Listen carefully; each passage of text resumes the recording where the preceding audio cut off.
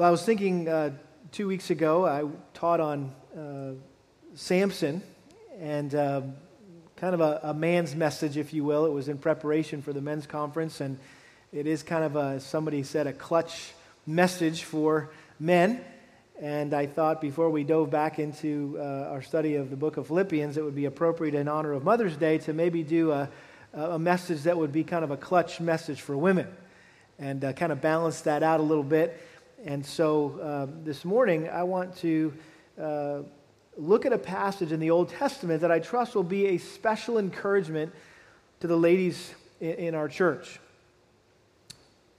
From the time ladies are little girls, their hearts seem to be drawn to the story of Cinderella, or Cinderella-like stories that involve a beautiful maiden being rescued from some cruel, tyrannical dictator or some evil, oppressive situation by a handsome, charming prince. And they ride off into the sunset and live happily ever after, while the antagonists, the evil stepmothers and stepsisters of the world, end up getting what they deserve. Well, unfortunately, not every relationship or situation in life has a fairy tale ending. And there are many unfortunate circumstances that don't always change. Justice is not always served. Every wrong is not always righted in this lifetime. Oftentimes, the bad situations in our lives stay the same.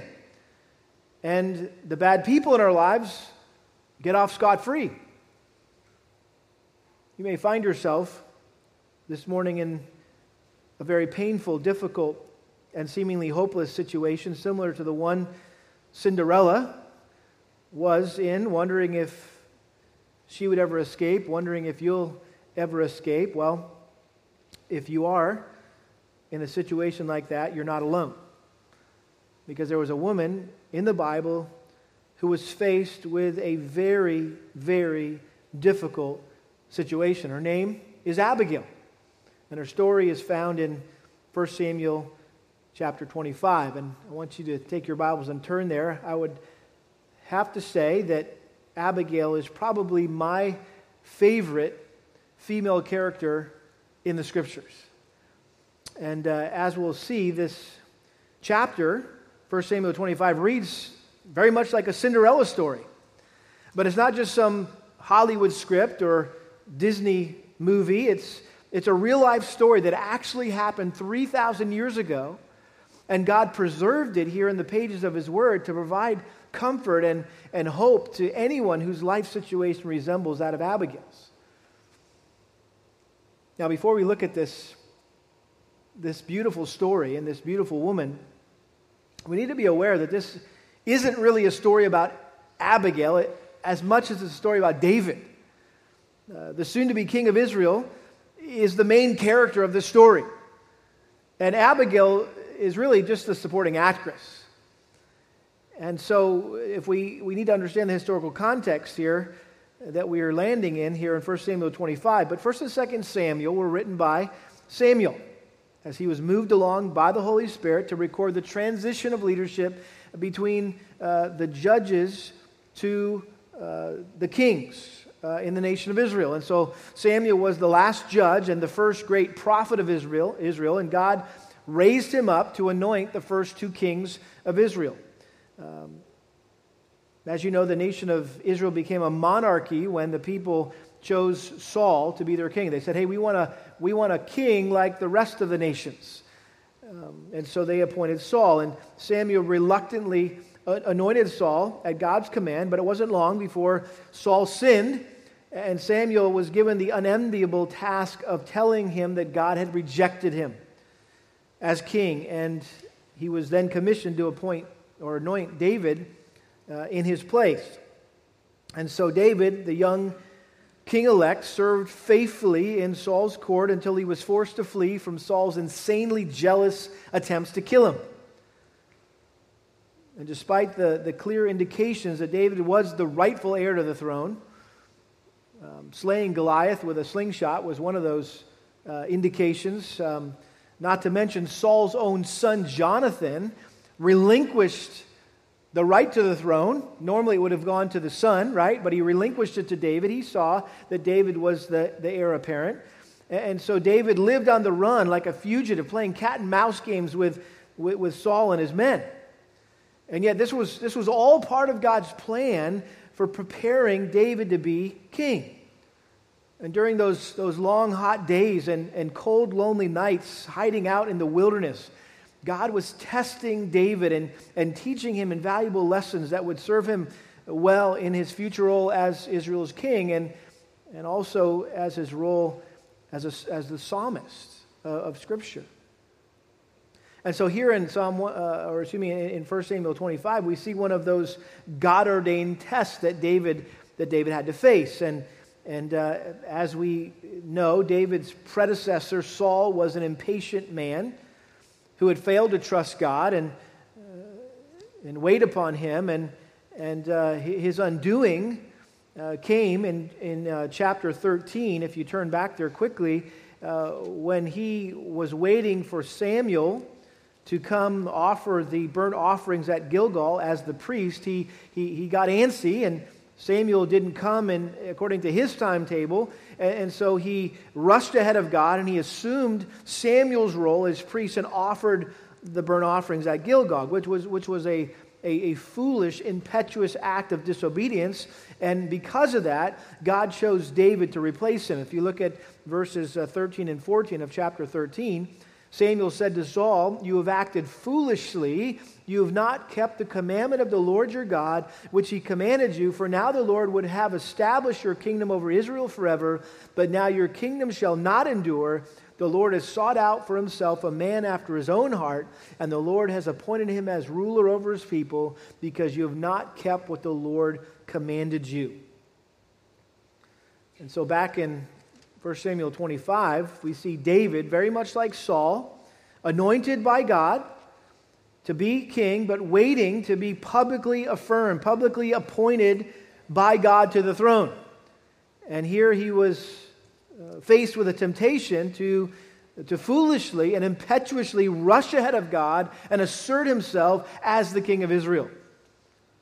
Notice the scene set in verse 1. 1 Samuel 25, verse 1. Then Samuel died, and all Israel gathered together and mourned for him and buried him at his house in Ramah. And David arose and went down to the wilderness of Paran.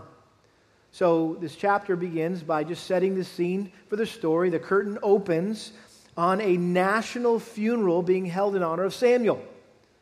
And people had traveled from all over the country to pay their respects to Samuel and his family and to mourn beside them at his graveside.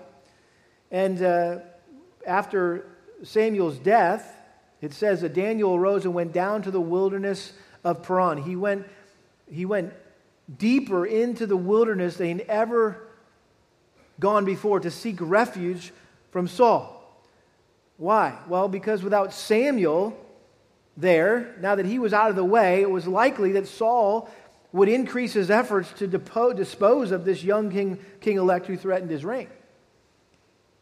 And so David could no longer rely on Samuel's leadership for wise direction and counsel while he waited upon God during this extremely tense and I'm sure at times extremely frustrating transition from Saul to him. And what happened in this chapter was, I think, God's way of testing David to see if he had a personal agenda like Saul did. To see if he would take matters into his own hands and fight his own battles rather than the Lord's battles. God wanted to teach his future king what John Piper describes in his book, Future Grace, as, quote, a deepening, ripening, peaceful willingness to wait for God in the unplanned place of obedience and to walk with God at the unplanned pace of obedience, to wait in his place and go at his pace. By the way, that chapter in Future Grace versus Impatience, is worth the price of the book. And I would encourage you, because we all tend to get impatient at times and try to rush ahead of the Lord in our lives, that would be a great chapter for you to read. And so God wanted to teach David to wait in his place and go at his pace. In other words, he needed to learn to wait upon the Lord, to do things in his way and in his time rather than seeking revenge or seizing power in his own way and in his own time. The other thing I think it's important to note here before we get into this story is that the events in this chapter are sandwiched between two chapters, chapter 24 and chapter 26. Both describe how David had a golden opportunity to kill Saul, but he refused to stretch out his hand against the Lord's anointed. In chapter 24, we see how Saul was again pursuing David, and David and his men were hiding in a cave in En-Gedi, and it just so happens that Saul decided to relieve himself in that very cave. And while he was in there, his men said, "David, the Lord has delivered him into your hands. Go kill him, take his life." And instead he chose to cut off the corner of his robe, and after he had relieved himself and left and was walking back down the hill, David came out of the cave and said, "Oh, Saul, are you missing anything?" Right, kind of thing. And said, "Hey, I could have killed you, but I didn't." In chapter 26, we see how David came upon Saul sleeping in the wilderness of Ziph, and it says that he and his associate Abishai went down, and there was Saul sleeping, and his spear was stuck in the ground right by his head. And again, Abishai's like, "David, how easy is that? Take his own spear and stab it through his skull while he's sleeping." And David said, "How dare you? We shouldn't touch the Lord's anointed." And so he said, "Take the spear and take this water jug and let's go." And they got up onto the hill, and in the morning he yelled out to Saul's basically bodyguard and said, "Hey guys, what are you doing? This is the Lord's anointed and you're not taking good care of this guy." And he shamed them that they had let their leader be in harm's way. And so, interesting. So here we see David sparing Saul's life. And yet, in chapter 25, we see him almost give in to his mounting impatience and frustration by slaying one of Saul's loyalists, a man named Nabal. And we're introduced to him in verse 2. There was a man in Maon whose business was in Carmel, and the man was very rich, and he had 3,000 sheep and 1,000 goats, and it came about while he was shearing his sheep in Carmel. Now this man's name was Nabal, and his wife's name was Abigail. And again, while this narrative focuses on David's conflict with Nabal, Abigail's passing role in God's overarching plan for David steals the show. And the Spirit of God clearly places this amazing woman at really on center stage and directs the spotlight on her in this chapter. And rightly so, because Abigail exemplified most, if not all, of the qualities of a godly woman explained or commanded or illustrated throughout the Bible. She was a suitable helpmate for her husband, Genesis 2:18. She was a faithful, humble woman of excellence like Ruth. She was a courageous woman of faith who God raised up for a strategic time, for a strategic task at a strategic time, just like Esther. She was a wise, hospitable, hardworking homemaker, very much like the Proverbs 31 woman we just read about. She was a submissive and respectful wife that we read about in Ephesians chapter 5. She was a godly woman of discretion who adorned herself with good works rather than costly clothes, 1 Timothy chapter 2.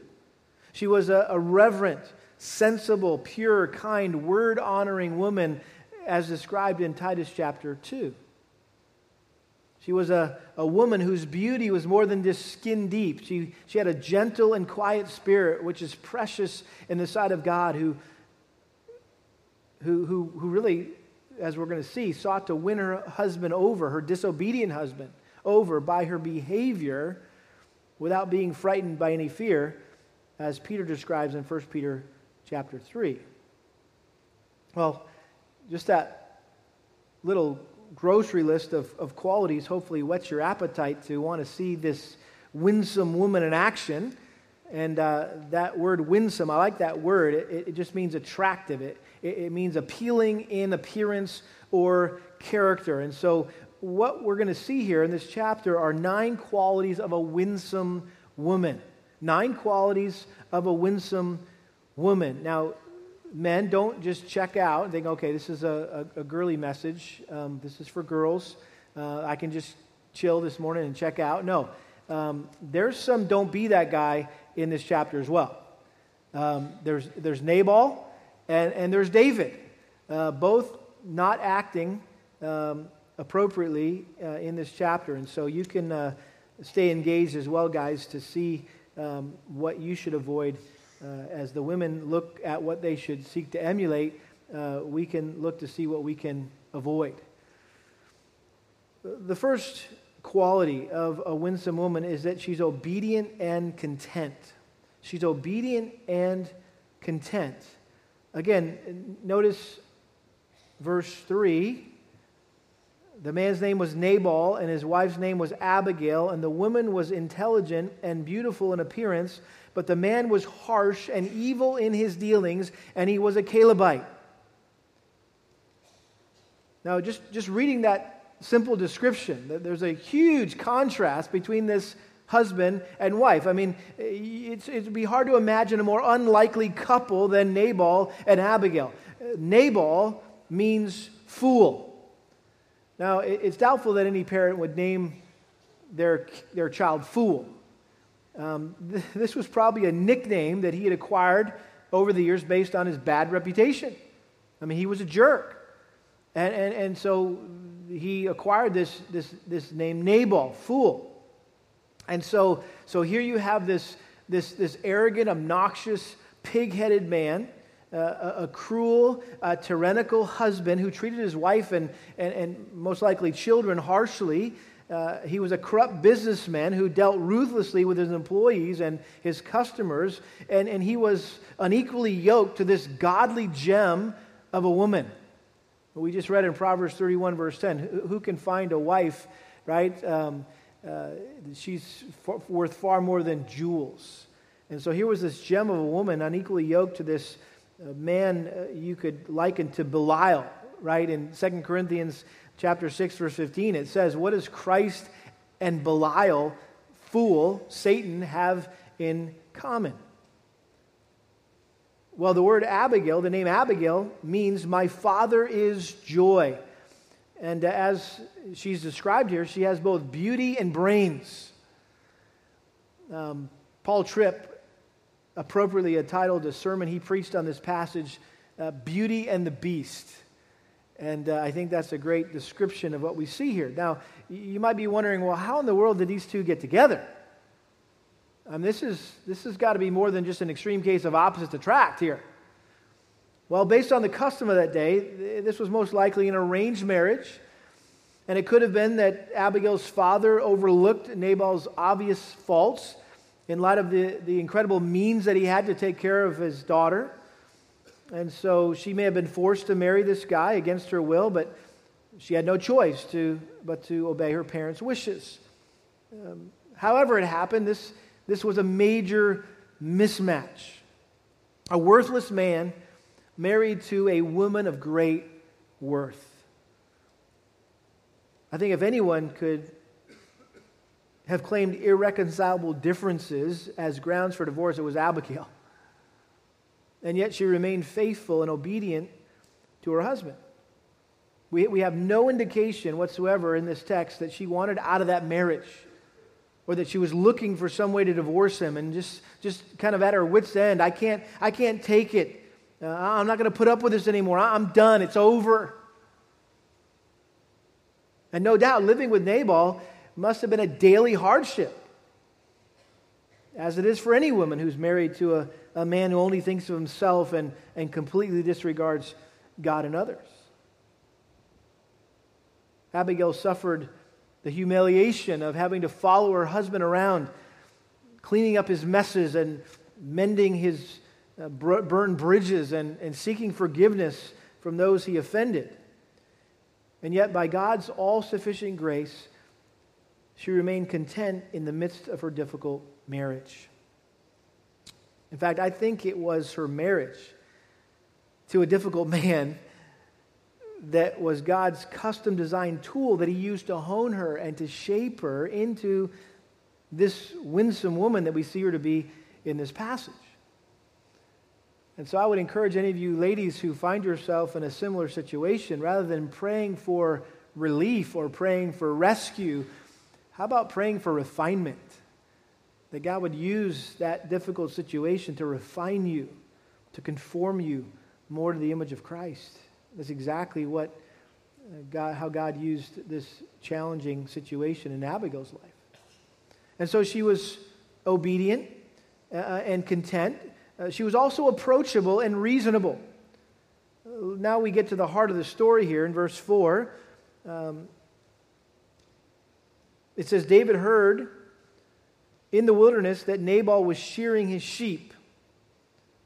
Shearing season was a festive occasion. It was a time of feasting. It was a time of celebration. And so David, verse 5, sent 10 young men, and David said to the young men, "Go up to Carmel, visit Nabal, and greet him in my name, and thus you will say, 'Have a long life, peace be to you, and peace be to your house, and peace be to all that you have. Now I've heard that you have shearers. Now your shepherds have been with us, and we have not insulted them, nor have they missed anything all the days they were in Carmel. Ask your young men, and they will tell you. Therefore let my young men find favor in your eyes, for we have come on a festive day. Please give whatever you find at hand to your servants and to your son David.'" So while David and his men were lying low in the wilderness, hiding out from Saul, they took it upon themselves to protect Nabal's herdsmen and flock. And now David was in need of provision to sustain he and his men in the wilderness. There were 600, as we'll see in a moment. That's a lot of mouths to feed, and so they could have easily helped themselves to Nabal's flock and taken whatever they wanted, whatever they needed. And yet instead he sent his men to ask Nabal for a gift in return for the protection that he had provided for his herdsmen and his flock. This was not some mafia-style racket where David promised to protect his stuff if he would, for payment. This was simply calling in a favor. This was not a demand. It was a humble request by David, who told his men to politely greet Nabal and inquire about his well-being and welfare and wish him peace and prosperity. And basically he didn't ask for anything. That, hey, whatever your hand finds, whatever's got lying around. I don't need it. I don't need the best. Just whatever you got lying around. Any leftovers you have, we'd love to have. And notice David refers to himself as his son. So he's coming very humbly and very submissively. And according to Near Eastern custom and Old Testament law regarding hospitality, because Nabal was fully capable of providing for David and his men, he was under obligation to do so. And yet Nabal rudely and selfishly responded to David's appeal for assistance. He just basically blew him off. Notice verse 9. When David's young men came, they spoke to Nabal according to all these words in David's name. Then they waited. But Nabal answered David's servants and said, "Who is David? And who is the son of Jesse? There are many servants today who are each breaking away from his master. Shall I then take my bread and my water and my meat that I have slaughtered for my shears and give it to the men whose origin I do not know?" So here's Nabal acting as if he had never heard of David before, which is doubtful since by that time David's fame was widespread. Nabal was probably loyal to Saul. He wasn't about to share his hard-earned produce to aid and abet a man considered to be a rebel, an outlaw. And so instead he hurled insults at David's men and told them, "Just get out of here, get lost. Who's David? Why should I help him?" Verse 12, so David's young men retraced their way and went back, and they came and told him according to all these words. And David said to his men, "Each of you gird on his sword." By the way, them are fighting words right there. Gird on your sword. So each man girded on his sword, and David also girded on his sword, and about 400 men went up behind David, while 200 stayed with the baggage. Nabal had no idea. He just kicked a sleeping dog, right? He just knocked a hornet's nest out of a tree, and David was infuriated when his men told him how Nabal had responded. And his first impulse was to strap on a sword and go kill Nabal and his entire household. And so rather than trusting God and asking God to provide for his men, David took personal offense at being rebuffed by Nabal. And he may have thought, man, if it wasn't for me, he wouldn't have sheep to slaughter. Because all the thieves would have come and taken him away. And the fact that he's slaughtering his or shearing his sheep is really due to my care and protection. And so, again, here we see a man after God's own heart allowing his anger to get the best of him, and he wanted revenge. He wanted revenge.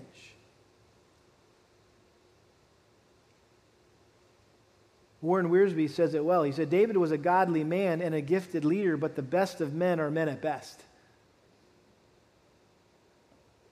I'm sure you can attest to that maybe you've been walking with the Lord for years and hopefully growing in godliness and being more conformed to the image of Christ, but there are moments when you're not at your best. And this was a moment where David was not at his best. And he wanted his pound of flesh. Verse 14, but one of the young men told Abigail, Nabal's wife, saying, behold, David sent messengers from the wilderness to greet our master, and he scorned them. Yet the men were very good to us, and we were not insulted, nor did we miss anything as long as we went about with them while we were in the fields. They were a wall to us, both by night and by day. All the time we were with them tending the sheep. Now therefore know and consider what you should do, for evil is plotted against our master and against all his household, and he is such a worthless man that no one can speak to him. And so here's one of the herdsmen who had overheard the conversation between their master and David's men, and he rushed off to inform Abigail of the dire situation that Nabal had put all of them in. All of their lives were at risk because of his foolishness. And this young man verified to Abigail how David's men had indeed provided this impenetrable protection for them and their flocks, like a fortress wall around a city. And while they couldn't speak to Nabal, they knew that they would have a welcome reception with her. Because unlike her husband, she was approachable, she was reasonable. And so this shepherd had every confidence going to her that he would be well received. And so she was approachable, she was reasonable. He knew he could reason with her, unlike her husband. Thirdly, she was also, as we'll see, generous and hospitable. She was generous and hospitable. Look at how she responds in verse 18. Then Abigail hurried and took 200 loaves of bread and 2 jugs of wine and 5 sheep already prepared and 5 measures of roasted grain and 100 clusters of raisins and 200 cakes of figs and loaded them on donkeys. So as soon as Abigail learned of her family's precarious predicament, she knew that her family was at risk. So she wasted no time in gathering more than enough food and wine to feed David and his men. And she didn't just provide the basic necessities, she also provided them some special treats. That was the raisin and the figs. And so, again, we see the contrast between her and her husband's stinginess. She was over the top with her generosity and her hospitality. And so she was generous, she was hospitable, she was also wise and discerning. Look at verse 19. She said to her young men, "Go on before me, behold, I'm coming after you." But she did not tell her husband Nabal. So here Abigail wisely intervened on behalf of her husband without him ever knowing. And she showed great discernment by not including or even informing her husband of what she was about to attempt to save their lives, because obviously he wouldn't have gone along with it. She was also smart to send the supplies ahead of her, just like Jacob did during that uncertain reunion with Esau. Remember that? He wasn't sure how Esau was going to respond to him coming back into town. After all these years, he had stolen his birthright, and so Jacob had sent all the gifts up on ahead, and sent all the flocks and everything we're going to give him. Let's see how he does. Let's kind of soften him up, and let's see how he's doing. By the time he gets to us, we'll have time to run away if he doesn't accept these gifts, right? So she was wise in sending these gifts ahead to kind of soften up David's heart. She was also confident and courageous. Notice verse 20.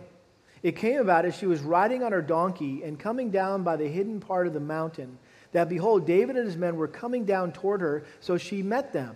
Now David had said, surely in vain I've guarded all that this man has in the wilderness, so that nothing was missed of all that belonged to him, and he has returned me evil for good. May God do so to the enemies of David, and more also, if by morning I leave as much as one male of any who belong to him. I mean, David was hot. And Abigail could only imagine how hacked off he must have been. And she knew that she was putting her life at risk by trying to head him off on his way to kill her husband. And yet she courageously approached David with the confidence that she had likely gained over the years, having to lovingly confront her own wicked husband. It takes a lot of courage when you're married to a guy who doesn't listen, who doesn't take correction well. And yet, your role as a wife is to be his helpmate and to lovingly and respectfully point out his sin. And that takes confidence, that takes courage. And she had that confidence and courage. Notice she was also humble and respectful. She was humble and respectful. Verse 23, when Abigail saw David, she hurried and dismounted from her donkey and fell on her face before David and bowed herself to the ground. She fell at his feet and said, on me alone, my Lord, be the blame. She took all on her. And please let your maidservant speak to you and listen to the words of your maidservant. Please do not let my Lord pay attention to this worthless man Nabal. For as his name is, so is he. Nabal is his name, and folly is with him. But I, your maidservant, did not see the young men of my Lord whom you sent.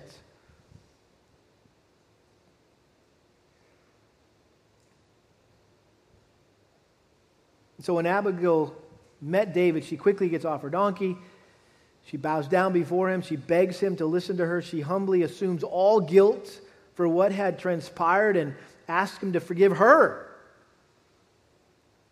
Because if she had known about the men that David had sent, she would have gladly offered them whatever they needed and more. So not only was she respectful to David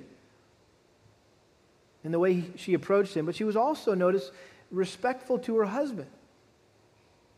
Even though he didn't deserve her respect.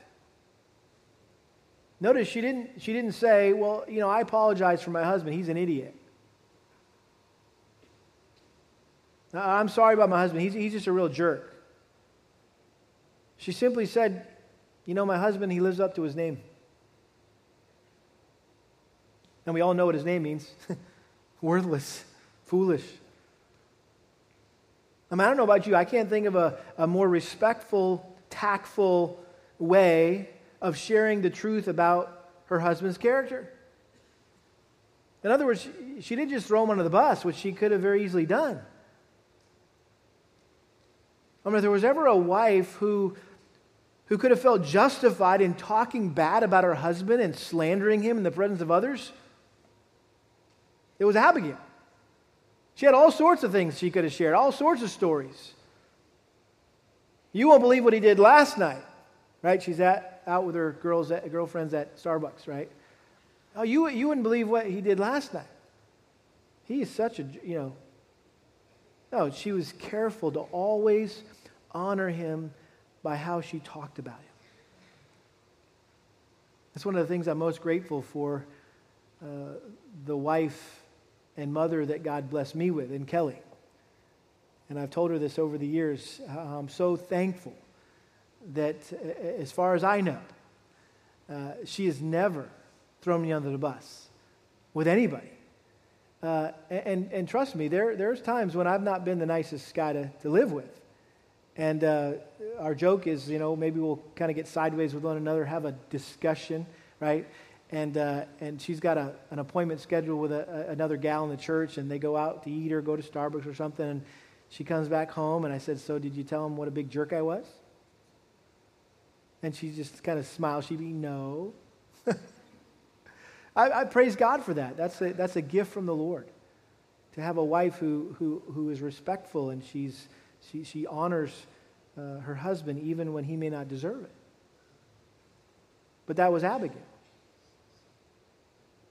Now, some might say, well, wait a minute, time out, Ken. She wasn't honoring him because she went behind his back and really undermined his authority. Well, first of all, her actions were commended by David. David commended her for it. And they ultimately saved her husband's life. I think that was a good thing. I think more importantly, the Bible teaches us that whenever someone's authority fails, they're not stuck. They have the right to respectfully appeal to a higher authority, someone above their immediate authority. So if a soldier's having a hard time with his commanding officer, he can always respectfully appeal to a higher officer. Or, if a wife is having difficulty with her husband, she can always appeal to a higher authority, maybe the elders or pastors of their church. Furthermore, unlike her husband who failed to honor David as the rightful heir to the throne, Abigail respected David as the man that God ordained to be king. And so by coming to him, she was in essence choosing to obey God rather than men. Acts chapter 5, verse 29. There comes times and situations where you have to say, you know what, I can't do that. I can't follow that. I can't obey that leadership because it's basically telling me to sin. I'm going to obey God rather than man. And so I think this is an example in the Old Testament of someone who was seeking to obey God rather than men. And that brings us to the seventh quality of a winsome woman. She was God-focused and kingdom-minded. She was God-focused and kingdom-minded. Look at verse 26.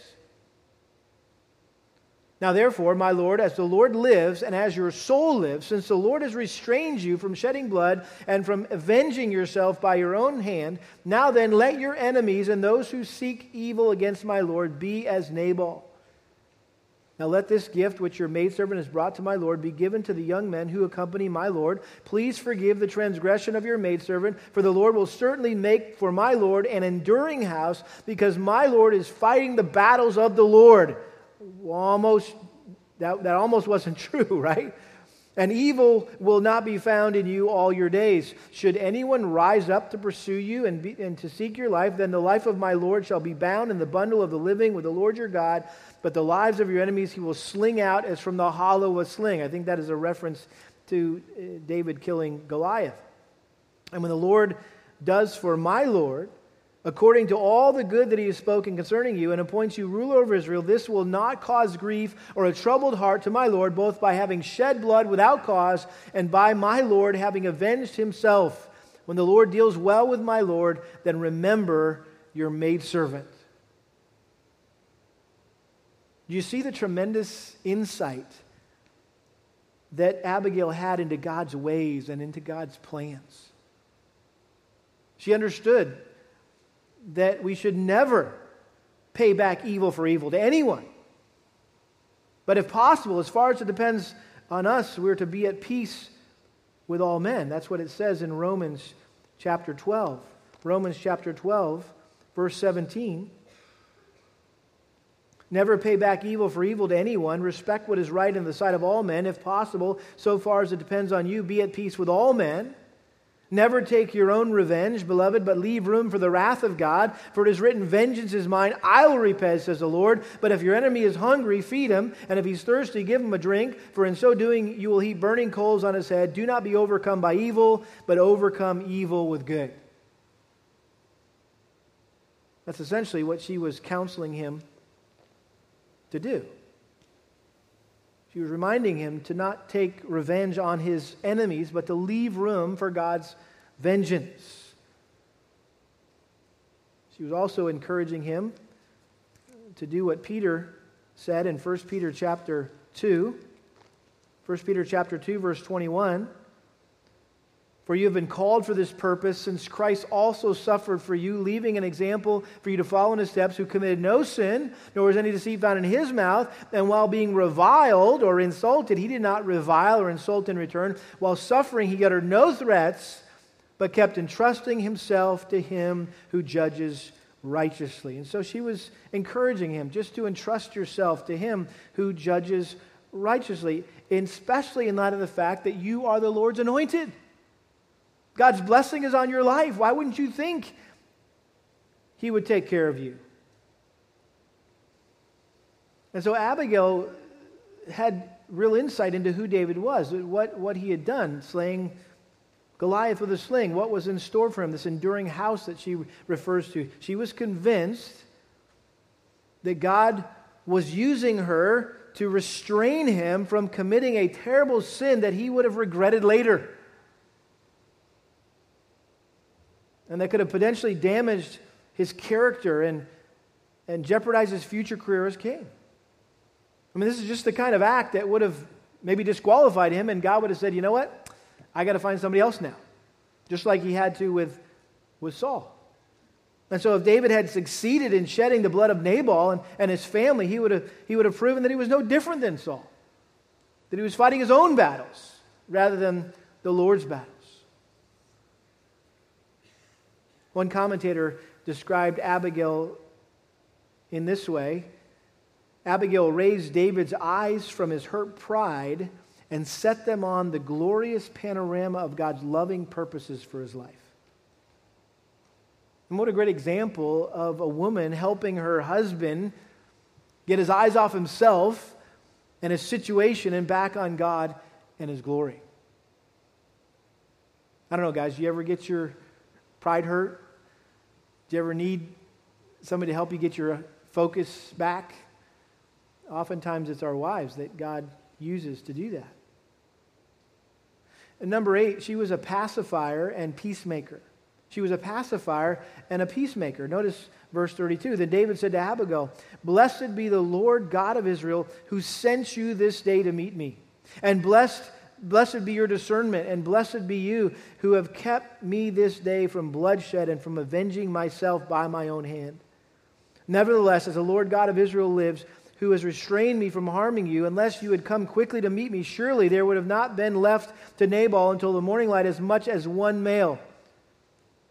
So David received from her hand what she had brought him and said to her, "Go up to your house in peace. See, I have listened to you and granted your request." We'll stop there. Here's David just so grateful for her discernment, her diplomacy, and he's thanking her here profusely for pacifying his anger and keeping him from destroying Nabal and worse, destroying his own conscience and possibly his career. And so here Abigail not only kept her husband from getting killed, at the same time she kept another man who was soon to be her husband from getting revenge. And so here's a model, ladies, of the important role that you play as your husband's helpmate. And men, we would do well to listen to our wives, because it may be that the Lord uses them to keep us from doing something stupid, something that will come back to bite us, making some impulsive decision that we'll regret someday. And if that's the case, then we also need to be sure to thank our wives, even as he was thanking her, for their wise counsel, for their helpful input, and include in that thanking God for giving you a wise helpmate. Notice she continues to model this pacifier, peacemaker characteristic. Verse 36, and Abigail came to Nabal, and behold, he was holding a feast in his house like the feast of a king, and Nabal's heart was merry within him, for he was very drunk. So she did not tell him anything at all until the morning light. But in the morning, when the wine had gone out of Nabal, his wife told him these things, and his heart died within him, so that he became as a stone. About 10 days later, the Lord struck Nabal, and he died. I mean, just the irony of this, right? Here she was putting her own life at risk to save his worthless life. And she comes back, and what is he doing? He's drunk. And didn't have a clue. Just completely oblivious as he's making, and once again, he's making a fool of himself again. Gorging himself on food and wine, and has no idea how close he had actually come to dying that day, were it not for the heroic intervention of his quick-thinking wife. And again, she had the wits about her to not tell him what had happened at that moment. A good reminder that timing is everything, ladies, right? You may have something that's burdening your heart that you really feel you've been praying about, and you really want to tell your husband, and you just really want to blurt it out, but timing is everything. And so she knew he wouldn't understand or remember anything that she said in his inebriated state, or maybe he would have flown off the handle and made even more of a fool of himself, and so she waited until he sobered up to fill him in on what happened. And again, she did everything she could to pacify him and be at peace with him, and so she waited till the next morning, and she shared with him how if it weren't for her, he would have been a dead man. He wouldn't have lived through the night. And when he found out, he was either so livid or shocked, we don't know, but it appears that he had some sort of stroke or a heart attack that left him paralyzed and incapacitated for 10 days. And then God just killed him. God just took his life.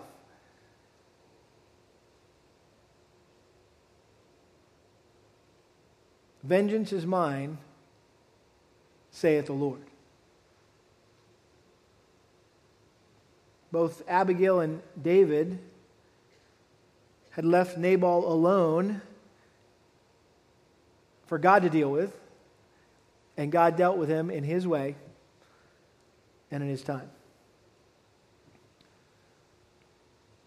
Years ago, I was counseling a dear woman who was in a very difficult marriage.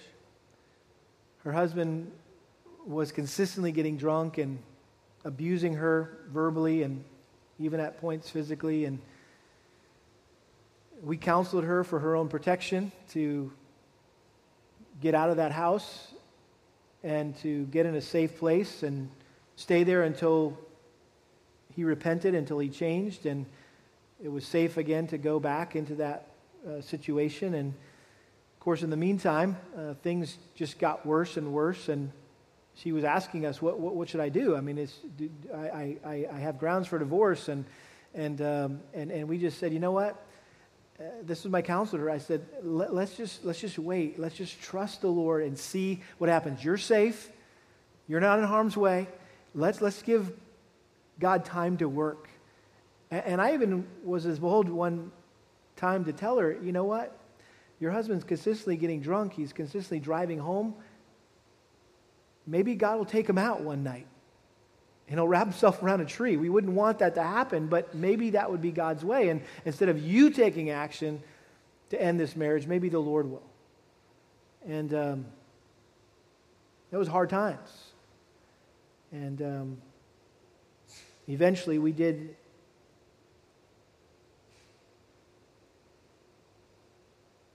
agree with her that she had grounds for divorce, and told her that she would have our blessing, if you will, to do that if she felt that was the best thing for her to do in her situation. But I think this is so profound, as we're going to see as this story wraps up. God not only vindicated David, but he also vindicated Abigail. And ironically, he rewarded both of their obedience with a wedding. This is the Cinderella story, part of it. Notice, lastly, how submissive and sacrificial Abigail was. Verse 39, when David heard that Nabal was dead, he said, "Blessed be the Lord who was pleased, who has pleaded the cause of my reproach from the hand of Nabal and has kept back his servant from evil. The Lord has also returned the evil doing of Nabal on his own head." Then David sent a proposal to Abigail to take her as his wife. When the servants of David came to Abigail at Carmel, they spoke to her, saying, "David has sent us to you to take you as his wife." She arose and bowed with her face to the ground and said, "Behold, your maidservant is a maid to wash the feet of my Lord's servants. I'm not even worthy to wash his feet. I can wash the feet of his servants, let alone be his wife." Then Abigail quickly arose and rode on a donkey with her 5 maidens who attended her, and she followed the messengers of David and became his wife. So here's David. He receives the news of Nabal's death. He rejoices, he praises God, and then he does the next honorable thing, which is to propose to this widow. Obviously, he had been struck by her beauty, her intelligence. Through their brief encounter, she had proven herself to be the kind of woman who would make a great queen. And yet Abigail was very humble. She was very submissive in her response to his proposal, even though she felt completely unworthy to do anything but wash the feet of the future king's servants. And yet she came along. She was willing to sacrifice her comfortable life in Carmel. I mean, she could have lived off the wealth of her late husband. I'm sure there was a great life insurance policy she would have cashed in, right? She could have been well off for the rest of her life, and yet she chose instead to become a fugitive's wife, constantly on the run in the wilderness alongside David. It's kind of hard to decorate when you're running around the wilderness, right? But she was willing to do that. Well, how's that for a Cinderella-like ending, right? Well, I wish I could promise all of you who are here today, you feel trapped in a difficult marriage, that everything's going to turn out just like it did with Abigail.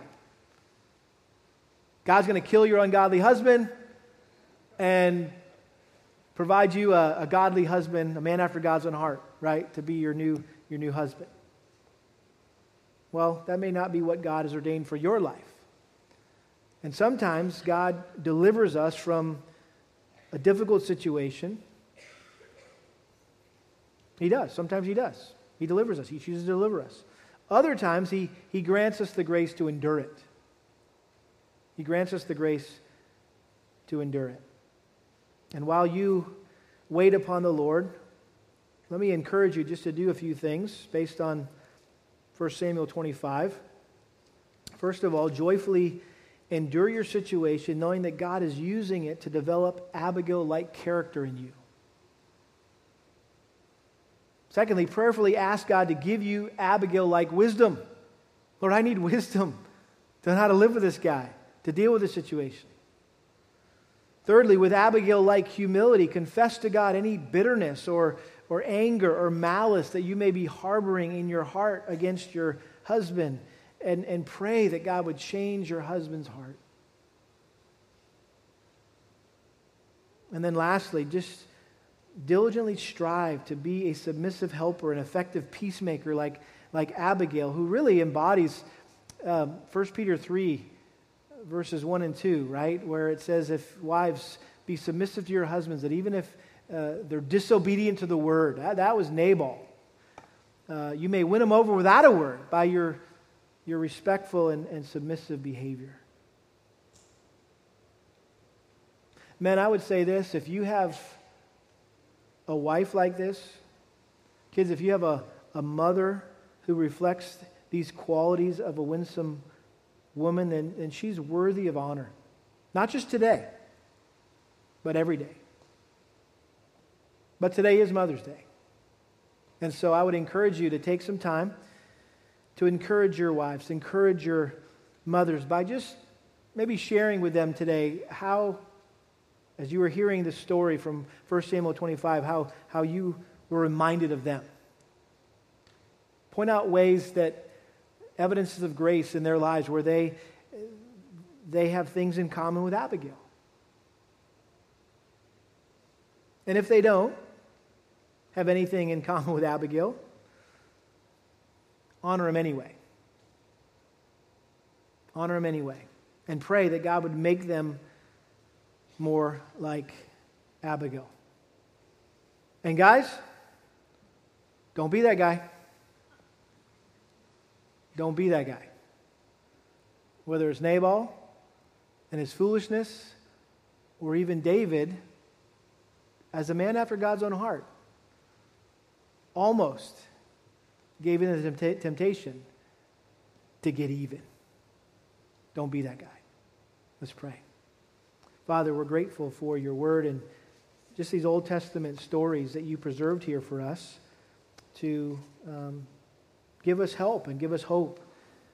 This just reads like our life in so many ways. Just forget about the robes and the sandals and the donkeys and the swords.